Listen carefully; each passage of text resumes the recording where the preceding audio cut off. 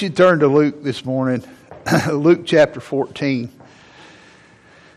After you find that, find book of Colossians, chapter 1. Merlin McCree had one of his granddaughters, I think it was one of his granddaughters, was memorizing a scripture out of Colossians, and she quoted it to him. She called it the book of collisions. So, Luke chapter 14 and Colossians chapter 1. We'll look there in just a minute. Paula and I were in youth ministry for 10 years before I was the pastor here. I say that we were in pastoral ministry then too. And those were such rewarding years.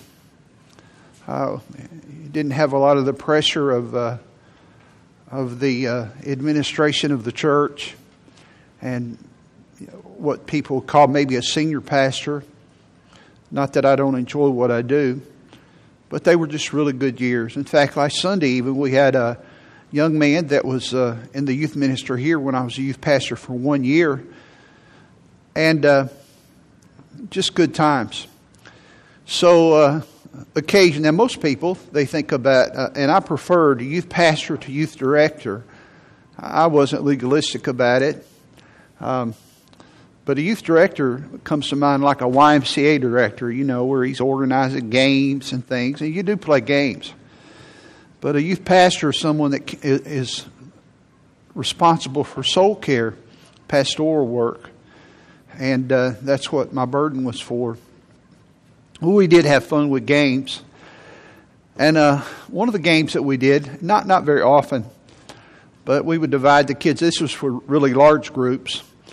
Divide the kids up into teams, and so you'd have one group over here and one group over here, and I'd have one of my adult leaders about maybe 100 feet out in front of this group A and 100 feet out in front of group B, and at their feet would be a baseball bat.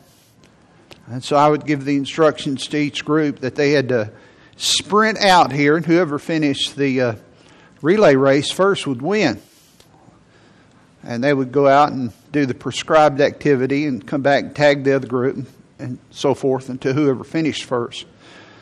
Well, what they had to do was they had to go out there, pick up the baseball bat and pick up the smaller end, the grip end of the baseball bat, put it on their forehead, and then put the larger end of the bat where you hit the ball and put it on the ground, and then bend over and keeping their forehead on it, and then walk around in a circle 25 times. How many of you have done this before? Oh, well, you know what I'm talking about. Now, there's a couple of things. When teenagers are competitive, and some of you are like this too, they're not going to walk around 25 times. They're going to go as fast as they can because they're in a relay. They want to win.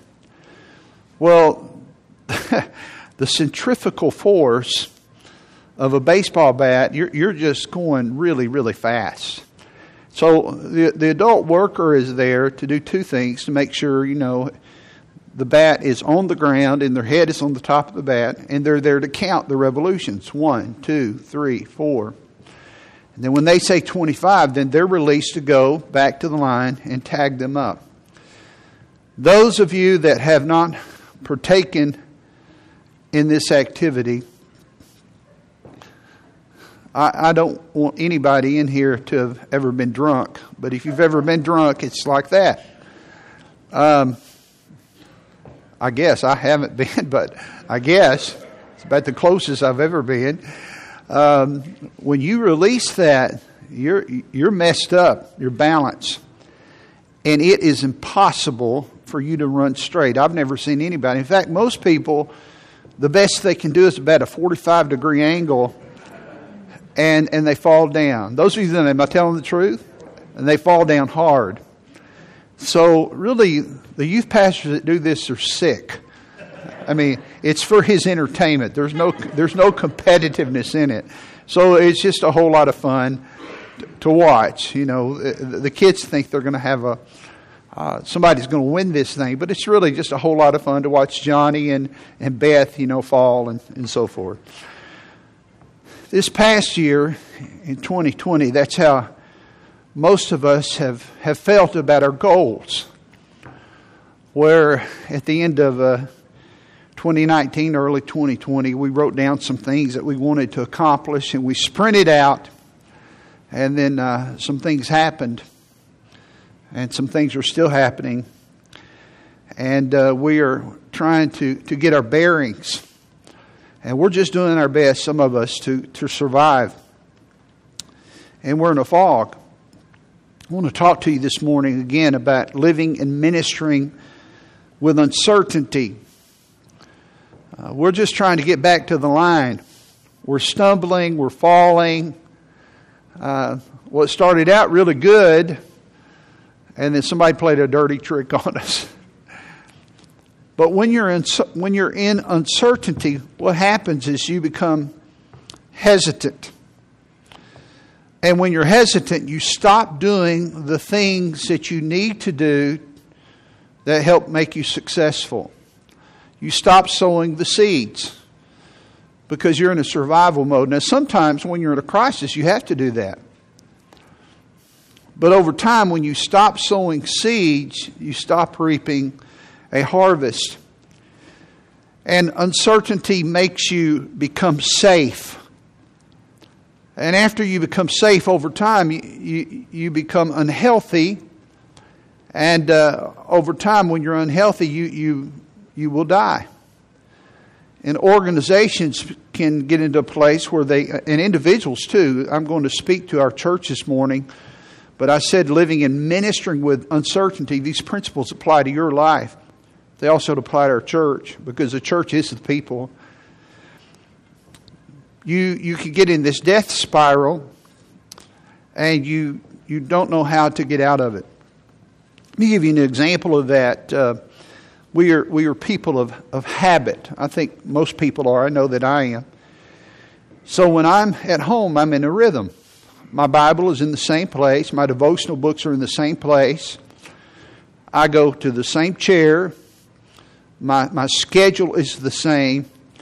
And it's easier for me to walk with God at home than it is on vacation or when I'm on a business trip. Because when I'm out of my schedule, when I'm out of the familiar, what happens is my habits change.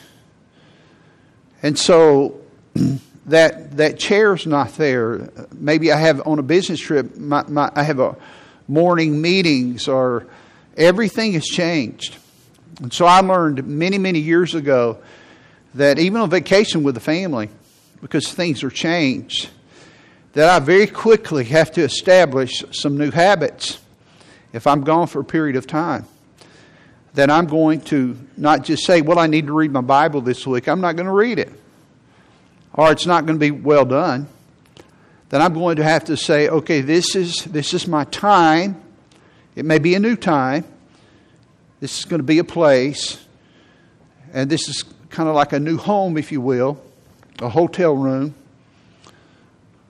that I'm going to spend my time alone with the Lord. So my question for you is this, is how are you navigating these times? Are you dizzy? Are you kind of, rather than going straight, you're stumbling? Maybe you're falling, or you headed off to a 45-degree angle, and you're by degree you're getting further away from where you want to be. Well, that happens to governments.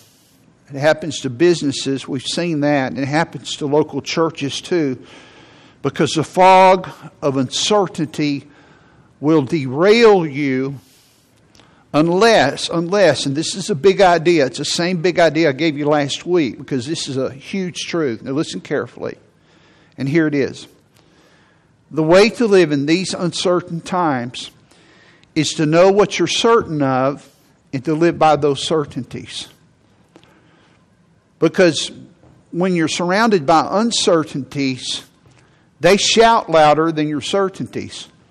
Because the things that you're certain of, like the Lord Jesus Christ, the Bible is the Word of God, those things are so familiar to you that the new things, the news, and what is true about the virus? Is there another strand? Is this inoculation? Is this working? Or as Barney Fife says, is this inoculation? Is it working? All of these things, and your mind gets off of the basics. And so, in times of uncertainty, you need to know what you're certain of and live by those certainties. That is so fundamental. But I'm telling you, when you have these anchors in your life, it's what's going to help you in your personal life, but it's going to help the church too. And so last week I gave you some certainties that we have in the church. Number one, every local church has a promise. We have a promise. Now we may not claim it, but we have a promise. Jesus said in Matthew 16 and verse 18, He said, I will build my church, and the gates of hell shall not prevail against it. Now Jesus said that's His promise. He said, now notice, He said He will, and He'll use us, but He will build His church. Now I'm going to ask a rhetorical question, which is a question with an obvious answer that you already know. But you need to answer this question for yourself. Does that apply to us? Well, yes. Does that apply to you? Well, yes. Well, then will He build this church? Well, yes, He will. And no scheme of hell, the gates of hell shall not prevail against one of God's churches. You see, we have His promise. And then last week I said that these are certainties. Not only do we have His promise, but we have a purpose. We have His purpose. God has already given His purpose. We call it the Great Commission, to win people to Christ and to disciple those converts. We have kind of crafted it this way, that the mission of Friendship Baptist Church is to honor God. We want to honor Him, bring glory to Him. Well, how do you do that? By seeing lives change. And God delights to see our hearts change, the way we walk, the way we talk, our attitudes. And how do we do that? By bringing people to Jesus. And if you never come to Christ, that's how God changes you. Not by joining the church, not by being baptized, not by trying to do better, but by coming to Christ. And then discipling them. That brings honor to Jesus, and that's how people are changed. That's the mission of every local church. God has given this to us, and it's not an unknown. So out of all of the unknowns, well, are we going to be able to have church next Sunday? Now, some of those things you kind of get back in the habit, but we've been thrown some curveballs. And it's a whole lot easier. You know, I remember pastors especially said this, and people said this, but the leaders, the business owners, and the leaders, you heard this said a lot. I can't wait till things go back to, what was the next word? Yes. And the thinkers, and I don't want to be cynical, and I'm not a cynical person, but I think that there was a new normal. I remember after 9/11, there was some new normals. The airports changed and securities and so forth. And sometimes laws are put in that they don't change. I remember when the airports got into trouble, and they said, well, we're going bankrupt. There's not going to be airlines, so we're going to have to start charging for baggage. Remember that? It's just short term till we get over the hump. Don't raise your hand, because now I am being cynical now. I will confess. But how many of you, like me, knew when that happened, said, well, this boat ain't going to turn around. Once that thing going in, it's not. And so what happens is there are certain new normals that come into effect. And so it's not for God's people to become cynical people and say, well, it's going to be a new normal. Frankly, I don't want to hang around people that are just always finding the negative. God has given us some certainties. He's given us a promise. He's given us a purpose. And then number 3, He's given us a strategy. Now, we can have strategies. God gave us a mind to think with, but God has given us a strategy to fulfill the purpose. And methods are different, but there's a strategy.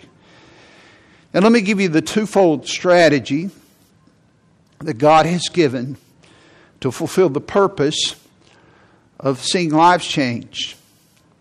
And it is by bringing people to Jesus and discipling them, but what in a different approach, how do you do this? Well, first of all, you cast the net wide.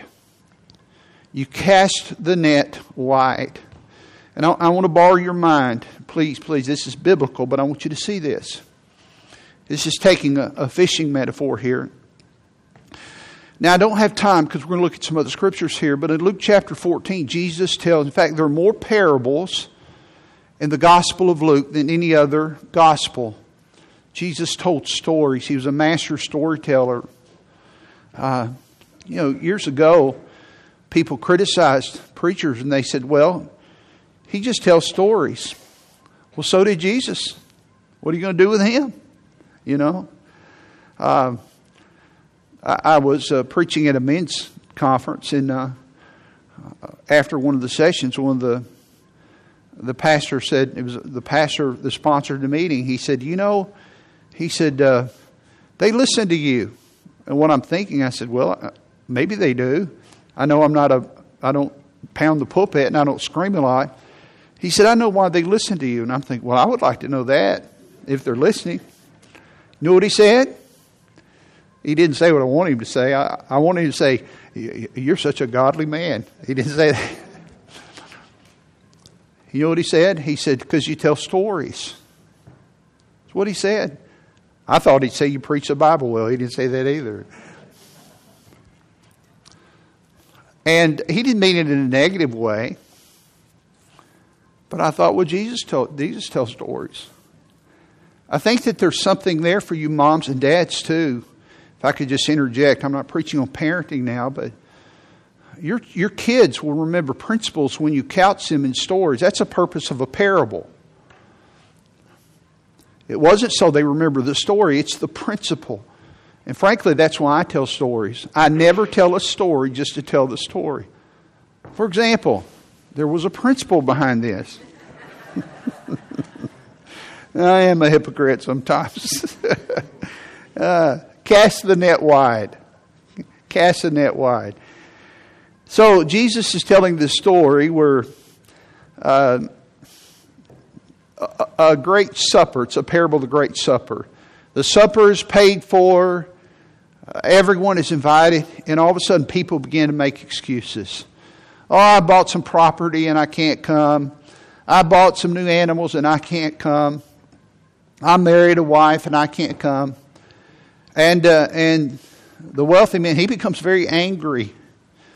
And we don't talk about the wrath of God much, but God can become angry. He's a loving God, but he's full of wrath sometimes. And in Luke chapter 14, look at verse 21. It picks up here in that story. So that servant came. He's going to report. He's been inviting people, which is what they did to the feast, and showed his Lord these things, that is, these excuses. Then the master of the house, being angry, said to his servant. Now, if you have a pencil, or as my friend Richard White used to say, or Crayola, you may want to underline this. Go out. Mark that. Go out. Go out quickly into the streets and lanes of the city and bring in hither the poor and the maimed and the halt. Now, the halt means people that were halting. Remember in 1 Kings where Elijah said, how long halt ye between two opinions? It means they were halting. They would go over here. That's how people that were halting walk. They had physical problems. And the halt and the blind. In other words, go get disadvantaged people. That's what he's saying. And he did. The servant did. And he said, Lord, it is done as thou hast commanded, and yet there's room. We still have plenty of room at the feast. The food's going to spoil. There's room at the tables. And the Lord said unto the servant, underline these two words, go out. Second time he said that, go out. This time not in the streets and the lanes, but the highways and the hedges. Now the hedges were like the alleys. Okay, this is not just in the main drives, but even the very smallest places you can find, out in the country, if you will. I mean, the places where nobody goes, if you will. Go out on the highways and hedges and compel them, motivate them to come in. Now I have this underlined, that my house may be filled. That my house may be filled. Now 2 times there in that passage, he says to go out. And there at the end of verse 23, he says that my house may be filled. In other words, the idea here is to cast the net wide. Now, if you're a Christian, you've been born again, your job and my job is to cast the seed of the gospel frequently. That's everybody's job. And we're to cast the net wide. Now, the Bible uses this principle of sowing and reaping, the picture of agriculture, of when you sow seed, you're going to reap a harvest, so many times in the Old Testament and the New Testament. One of my favorite places is in the book of Ecclesiastes when he says, you never know what you're going to get. You never know. In Ecclesiastes chapter 11 and verse 6, notice this. In the morning sow thy seed. And it's implied here. And in the evening sow thy seed. Withhold not thine hand. Sow the seed. Now here's why. Thou knowest not whether shall prosper. That is in the morning or the evening. I have this underlined. This or that. Or him or her. Or young or old. Or whether they both shall be alike good.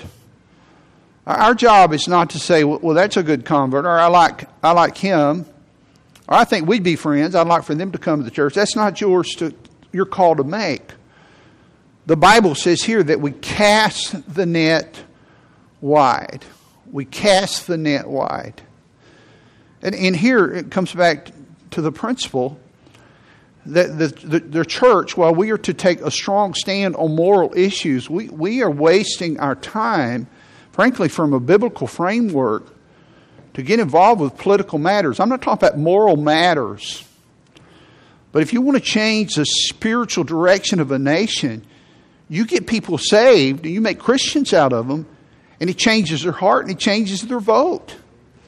That's the way you change those things. But there's a whole lot of other things there. But the whole idea here is you never know what's going to happen.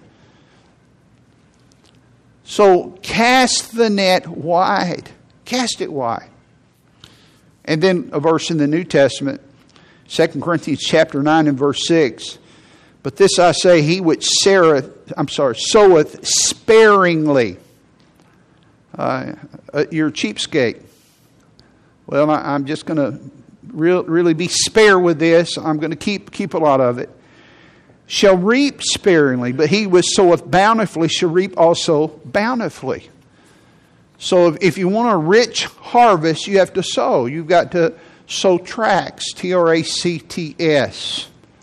Sometimes I guess I'm a spelling Nazi, but I see it spelled in different places, Tracks. I've been giving out tracts. I don't know if they go out to the railroad and they pick up these tracts and they're going out and giving tracts to people, Tracts, tracts. Sow these tracts. Sow kind words to people. Point people to Jesus. And you're sowing the seed of the gospel. Even, I taught you several weeks ago that inviting people to church is a form of witnessing. Now, the gospel almost always has to be in witnessing. But listen, when people come to church, they will hear the gospel in the music and the message. But I would make it a goal every day that you could invite someone to church and you could point someone to Christ. You can pass out a tract. Every single day that somehow you sow the seed and cast the net wide. Can you imagine that if everybody in this room, that if you sowed the seed of the gospel every day, what would happen? Now you would say, well, a lot of people come to our church. Well, more people come to our church, but listen carefully.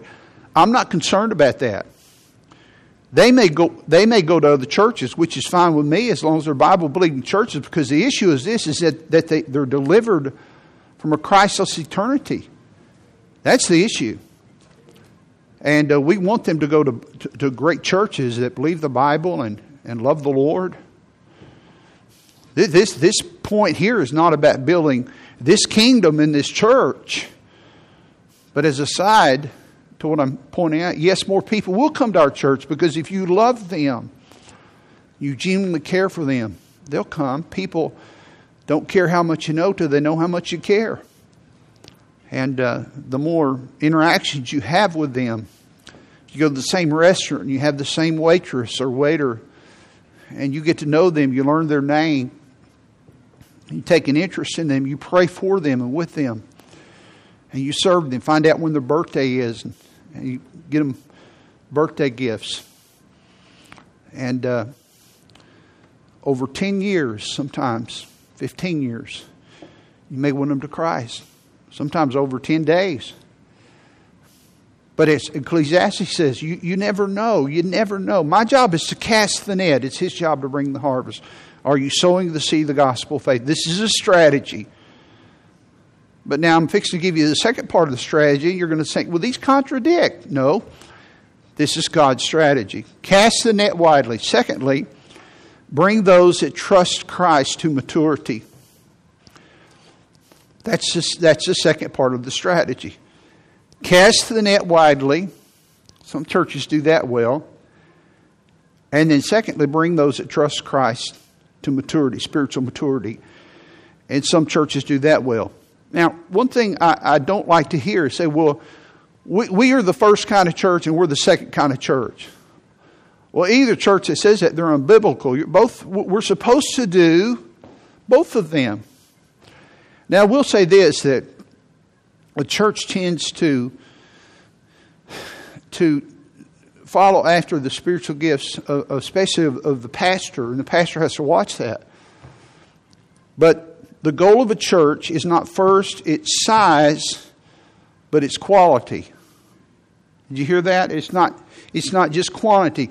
I remember years ago when I was ordained, where Elmer Town said, he said, now guys, remember, you're not building a crowd, you're building an army.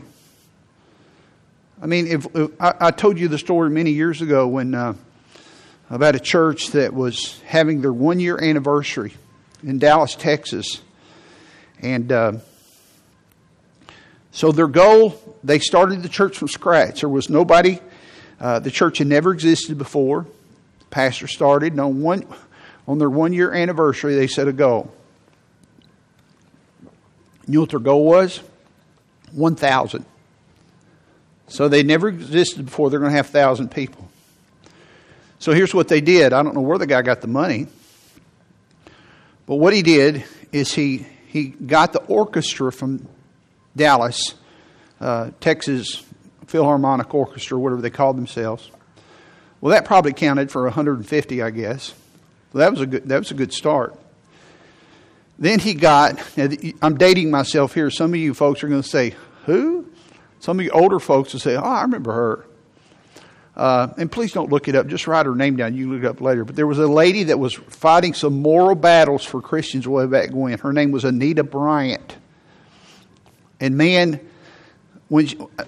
in her day, she was a precious, godly woman. If she showed up, she was going to draw a crowd. And so Anita Bryant came, and then some famous athlete came. And so they had all of these pieces that came, and they had, all this stuff, some stuff for the kids. I'm not saying these things are wrong in and of themselves. But I remember when that happened, and I thought, I heard about it on the front end. I thought, man, that's amazing. That church had 1,000 on their first anniversary. And then one of my mentors was talking to a small group of pastors years ago, maybe, I'm trying to think, 1984. I heard him talking about this. And he said, I knew a pastor. And I said, oh, I know that pastor. And I'm not telling you on purpose. But he said he did this. And I thought, oh, I remember that.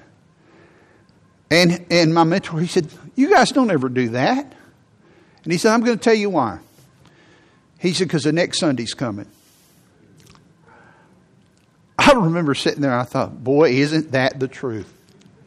Isn't that the truth? Because Anita ain't coming the next week.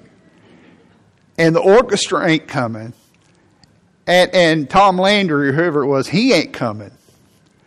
And all those other people that came to hear them ain't coming. And then you're going to have your 75 that are looking for the other 925. And it's so easy to realize, hey man, we got a good thing going, because the goal is not just to have quantity. You want to win these people to Christ, cast the net wide, win them, and then help them grow spiritually. Now I want you to see in Luke chapter 14. Can you look over there? Now I want you to see where Jesus... Now Jesus, what he did, in one passage, you just looked at this, where what he did is he said, I want you to go out in the highways and hedges. Now you're going to read this, and it looks the opposite, where he tries to cut the crowd. You say, well, preacher, which is it? It's both. Cast the net wide. But then you need to disciple people. Notice in verse 25, Luke 14:25. And there went great multitudes with Jesus. Now I have that underlined. Great multitudes with him. Great crowds. I mean, he was working miracles. He was a great teacher. He had the crowds. Look up here for a minute. Now I want to ask you a question. Don't nod, or just I'm asking you to think with me. Was he successful? Well, the world would have said, well, yes. Look at that crowd. Great multitudes. Finally, he hit the jackpot. Finally, he learned how to grow a church. And Jesus turned and said unto them, that is the multitudes, go into the highways and hedges. Now we're supposed to do that, right? Yeah. But this is the flip side of the coin. It's the same coin. We do both. This is the same preacher giving a different message. Both messages. If any man come to me and hate not his father and mother and wife and children and brethren and sisters, yea, and his own life also, he cannot be my disciple. I remember as a boy reading that, you read that and you say, well, I don't understand that you're not supposed to hate anybody. Now, the Bible never contradicts itself. Jesus, the fourth commandment, the fourth of the 10 commandments, says to honor your parents. In fact, the Bible, many, many times, the Bible says to husbands, love your wives. And so many other places, it tells us how to care for our parents and how to nourish our wife, and wives to love her husbands and to care for our kids. This is using comparative language. You ever heard somebody that was driving on the interstate and somebody, this happens to Paula a lot. We're driving on the interstate. We'll have a conversation where we say, man, they're going to get killed. Just they just go by you so fast. And man, they passed us like we were standing still. Now, were we standing still? No, it was comparative language. And so what the Lord is saying here is that my love for my family compared to my love for Christ, it looks like hate. Not literally, but comparatively. There's no comparison. I'm to love Christ supremely. So I don't love the preacher. I don't love the building. I love you folks, but compared to Jesus. So you're not going to make me mad, and I'm not going to leave the church because I didn't come for you. I came here to love Jesus. I love Christ supremely. And then he continues and says, and whosoever doth not bear his cross and come after me. And here he says again, the second time, he cannot be my disciple. Now, what does it mean to bear the cross? Well, here's what I think it means. It can mean several things, but I think dominantly The cross was the will of God for Jesus. It involved pain and suffering. And that was the will of God for him. Are you willing to do the will of God? Are you surrendered to do the will of God even if it has obstacles and suffering? Or do you just run when it gets tough? Are you willing to do His will? Are you surrendered to it? That's what He's saying. This is tough. And who did He say it to? The multitudes. So this is a strategy. We win as many as we can, and then we want to help disciple. We want to help them to love. We're not trying to run them off. We want to help them to love Christ and help them to do the will of God. But we're honest with them about the message. Can I show you one other example here? Because it's not just about quantity, it's about quality. In fact, it's more about quality than quantity. I'm going to show you some more verses in a moment. But in John chapter 6, these are on the screen for you in verse 60. Many, therefore, of His disciples, Jesus' disciples, many, you get the crowd, when they had heard this, and if you read the previous verses, they heard a message from Jesus they didn't like. And they said, this is a hard saying, who can hear it? They didn't like it. They were offended. When Jesus knew in Himself that His disciples murmured at it, He said unto them, doth this offend you? What and if ye shall see the Son of Man ascend up where He was before, which He came down, and after the resurrection He was going to go up in the ascension. He said, you haven't seen anything yet. I love this verse. It is the Spirit that quickeneth, the flesh profiteth nothing. The words that I speak unto you, they are spirit, they are life. I love that verse. That's a great truth. When I read the Word of God to myself, it speaks to my spirit. It gives me life. Jesus said, there are some of you that believe not. I wonder if that's true in here. There are some of you that you pretend on the outside, but on the inside you believe not. For Jesus knew from the beginning who they were that believed not, and who should betray Him. And He said, therefore said I unto you that no man can come unto me except it were given unto him of my Father. From that time, from what time? When Jesus confronted them with a hard message that they said, Lord, who can hear this? From that time, many of His disciples went back and walked no more with Him. You see that? I mean, what happened is the net was cast wide, but just because the net is cast wide doesn't mean that everybody that comes in is a Christian. It said, Jesus, unto the 12, will ye also go away? And wonderful words. And Simon Peter answered Him, Lord, to whom shall we go? Thou hast the words of eternal life, and we believe and are sure that Thou art the Christ, the Son of the living God. Years ago, I heard H.L. Wilmington, a wonderful Bible teacher. He went to heaven several years ago. In fact, he was scheduled to preach here years ago, and they had a snowstorm up in Virginia, and he couldn't get out. And so this is one of the definitions for the purpose of the church that he gave. I've given this to you before, but I like this. Wilmington said, the purpose of the church is to make as many people as much like Jesus in the shortest amount of time possible. The purpose of the church is to make as many people, that's casting the net wide, as much like Jesus, that's focusing on health and quality in the shortest amount of time possible. I like that because it is objective and it focuses on both of them.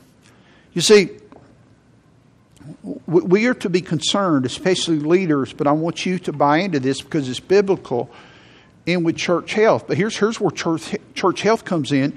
It's about you. Are you a spiritually healthy Christian? Because if you're not, our church won't be healthy. It's about you. It's about you personally, about your spiritual walk, about what you are as a man or woman of God. So here's the question. This begs a question. What is the key to church health? If you want to have a healthy church, you got to have healthy Christians. Well, what's the key to that? Well, there's two things. Let me pause and get my breath back, okay?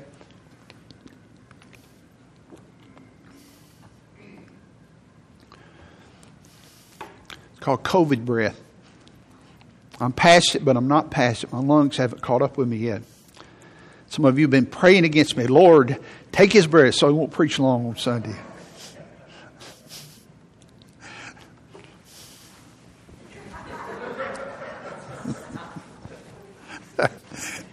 All right. So what is the key to church health? The healthy body. Well, you cast it up. You cast a wide net. You reach as many as you can. But you train them. You develop them. It's not just quantity, but there's got to be quality. Now I want to give you, there's two passages. I'm just going to give you this one. And I love this man back here. Andrew, I love you so much. I send him notes every week. And he lives way out in Madison, but I hear him laughing. He's not going to cover all this. But bless his heart, I guess he makes all the slides up. Maybe one time he just won't do it. I have 1, 2, 3, 4 pages of notes I'm not going to cover, so that's okay. Let's give him a hand. Hand for Andrew back there. Okay. All right. I bought his lunch last week, so that'll do for today. I want to give you one of my favorite passages for church health. Now, it pertains to leaders, spiritual leaders, but it also, it applies to leaders, but it also applies to you because you have to respond. It's not just where your pastors do these things, but you have to cooperate with the Holy Spirit of God and those that would lead you. And did I ask you to turn to Colossians 1? I think I did earlier, yes. I want you to look at Colossians chapter 1. Look at verse 28. Colossians 1:28. Now this is a mandate for pastors especially. This is how to have a healthy church. Notice these two verses, and I'm just kind of grabbing, I love verse 27 too, about the Lord Jesus, Christ in you, the hope of glory. But look at verse 28. Whom we preach, warning every man. Now I have this underlined. Every man is used 3 times.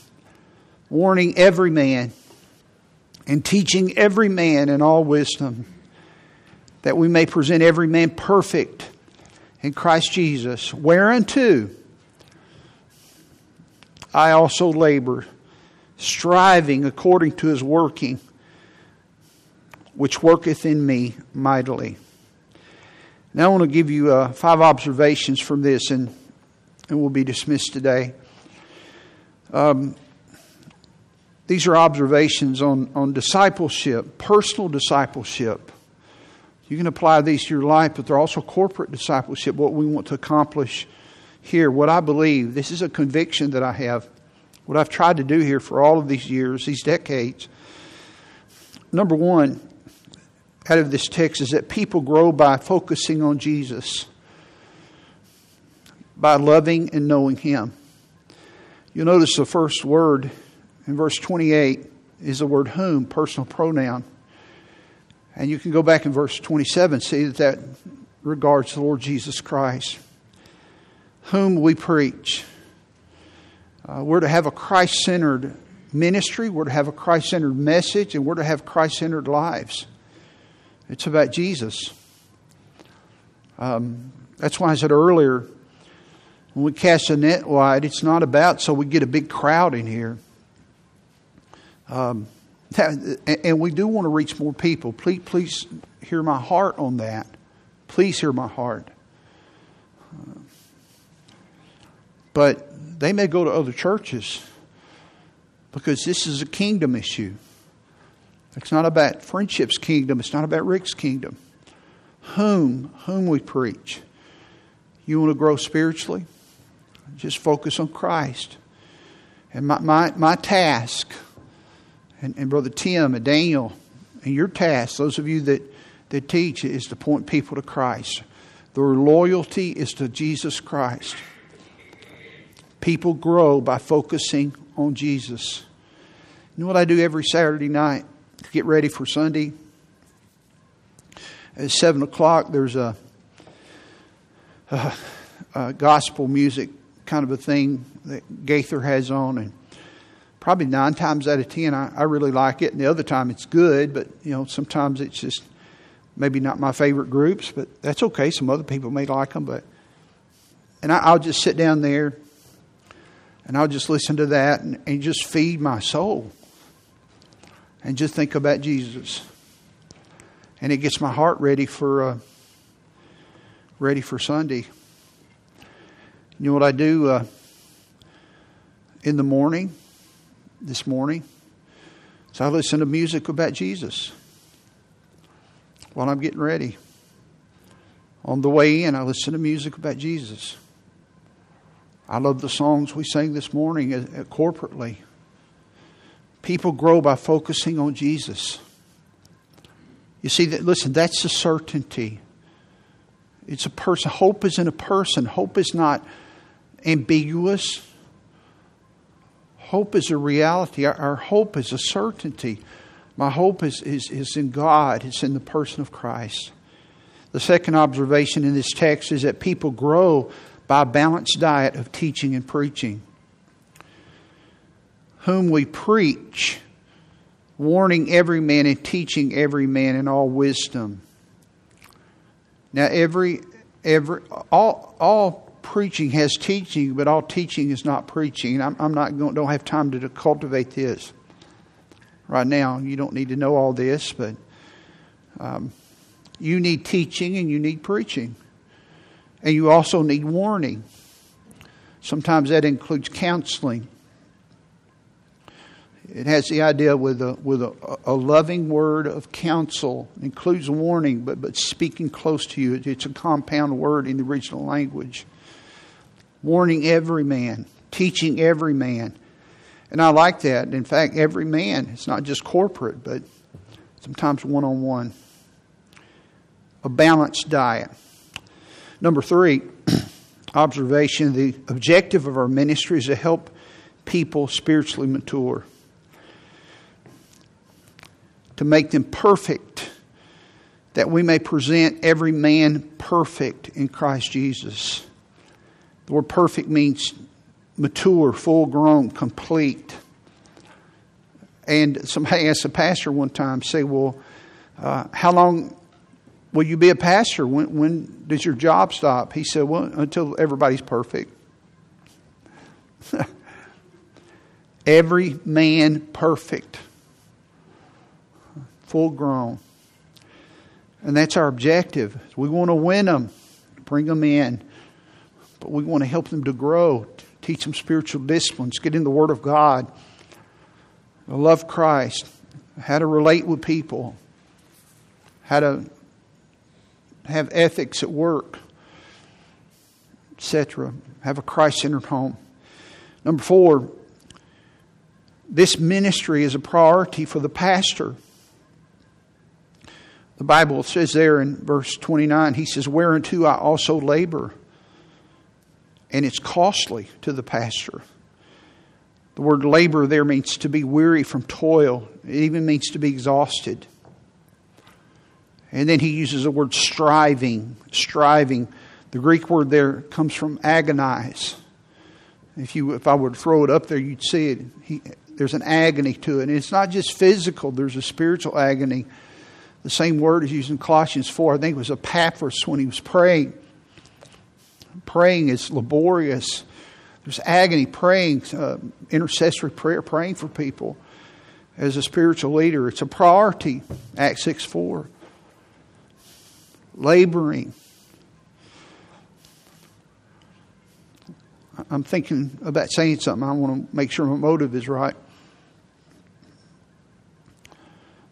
Sometimes I can hear a pastor preach and know if he studied or not. And I have to guard myself. Because my immediate thoughts are you're lazy. You're lazy. You're cheating your people. You know, I'm not gone a lot in churches, but I'll be really honest with you. And this is why I'm trying to protect what I say here, because it sounds so self-serving. I know that I'm not the best preacher. I know that. But I do not shortchange you. But I've been so discouraged in the churches I go to sometimes. I've been blessed. I've been blessed too. But in many times I can just tell you're just shooting from the hip. You just wrote 5 words on a piece of paper. You just stood up. You're not prepared. Because it's labor. There's weariness. There's toil. There's agony in praying. This ministry is a priority. To be a priority, preacher. And those of you that are teachers, I hope your ministry is a priority to you. Why should God give you 10 if you won't take care of the one? And then last of all, number 5, God provides the spiritual power to accomplish this task. I like this. In spite of the labor, the weariness, the agony, striving. Look at this. According to His working, which worketh in me mightily. Isn't that good? Isn't that encouraging? According to His working, which worketh in me mightily.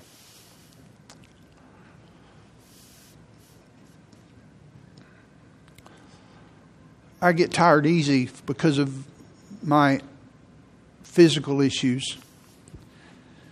But I ask the Lord to help me, and He always does. He always does.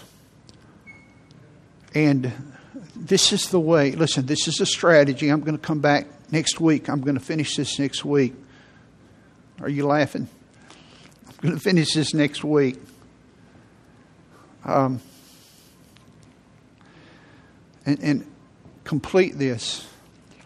But this is a strategy to cast the net wide. But while we're casting the net wide and we bring people in, we're not just entertaining the goats. That's what Spurgeon said. But we're feeding the sheep. You understand what that means? I think the way he said it in his British language back then was amusing the goats. We're not just amusing lost people, but we're helping them. This past Wednesday, one of my pastors died. The second pastor I ever worked with. He got COVID. He preached on December the 20th. I went to the hospital on December the 19th. My fever was 103.8. And I said, I'm going to be okay. Because I didn't want to go to the hospital. You know why I didn't want to go? Because I didn't want them to keep me in the hospital. That's why I didn't want to go. Because everything I've read is, well, we can't help you. But my kids pushed me and prodded me and insisted, we're sending an ambulance for you. And most of you know my oldest boy, Jeremiah, works for the fire department out in Madison, and sometimes he drives the rescue vehicles. And somehow I didn't lose my humor, and I said, well, tell Jeremiah I'll go if he'll come and drive the ambulance himself, and I'll get in the back if he will be the driver.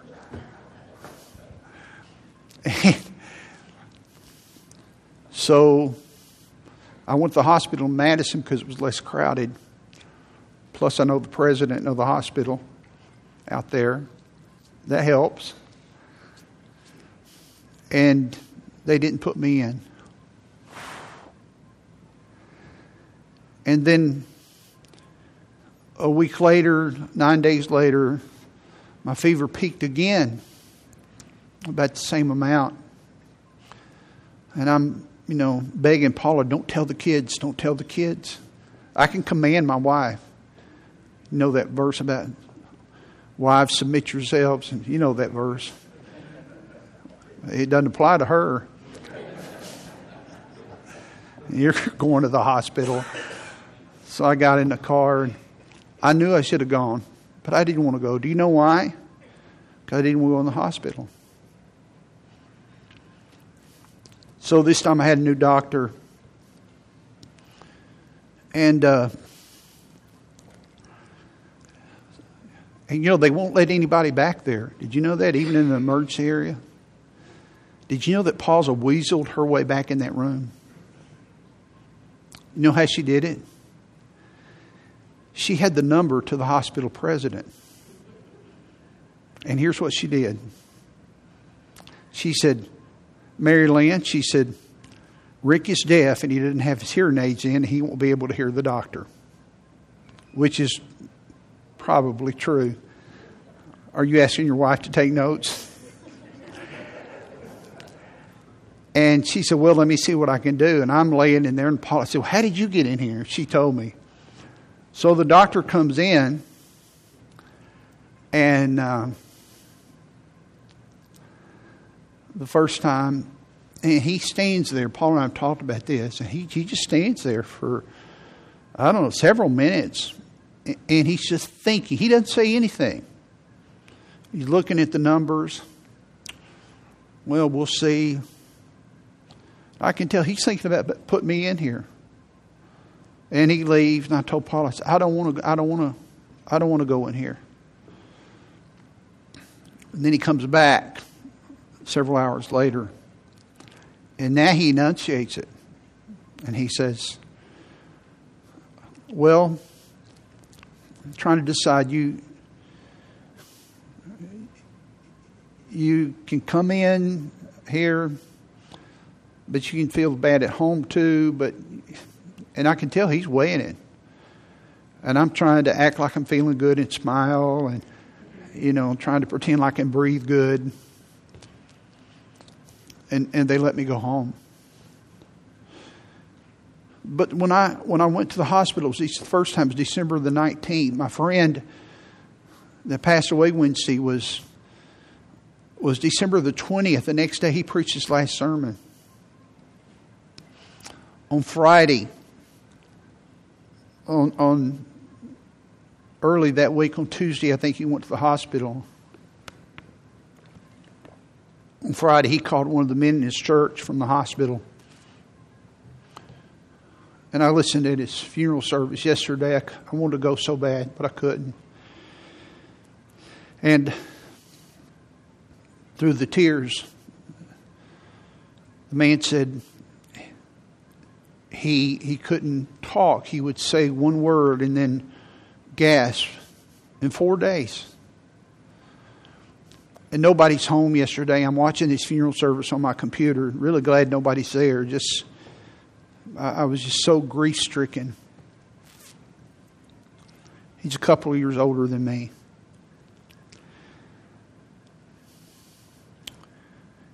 And I'm just thinking about myself and other friends. That Lord, you helped me. And I have this underlying disease. And you helped me. You helped me. I'm not preying on your emotions. I'm very sincere with you right now. But you permitted Lou to come home. So there's some things you have left for me to do. There's some things you have left for me to do. And I can sometimes complain and wish that I had better circumstances. But there's some stuff you have for me to do. And in the midst of our uncertainty, there are certainties. And I know this. And it's true of you. That I don't know that I'll be here Friday, but I know I have today. And do you know what I can do today and what you can do today? Is I can cast the net really wide. I can cast it really wide. and I can invest the gospel and help somebody to develop spiritual maturity in their life, encourage them, maybe teach them, and do something to take them one step closer to Christ-likeness. That's a certainty. In church, you can do that. I'm finished, but listen, if you'll do that, everything will be all right here. It'll be all right. Living and ministering in times of uncertainty. The wise action is to know what the certainties are and act on those. And these are certainties that He's given to us as individuals and to our church. Would you do these things with me? Because we may not have tomorrow. Let's do these things, okay? Our Heavenly Father,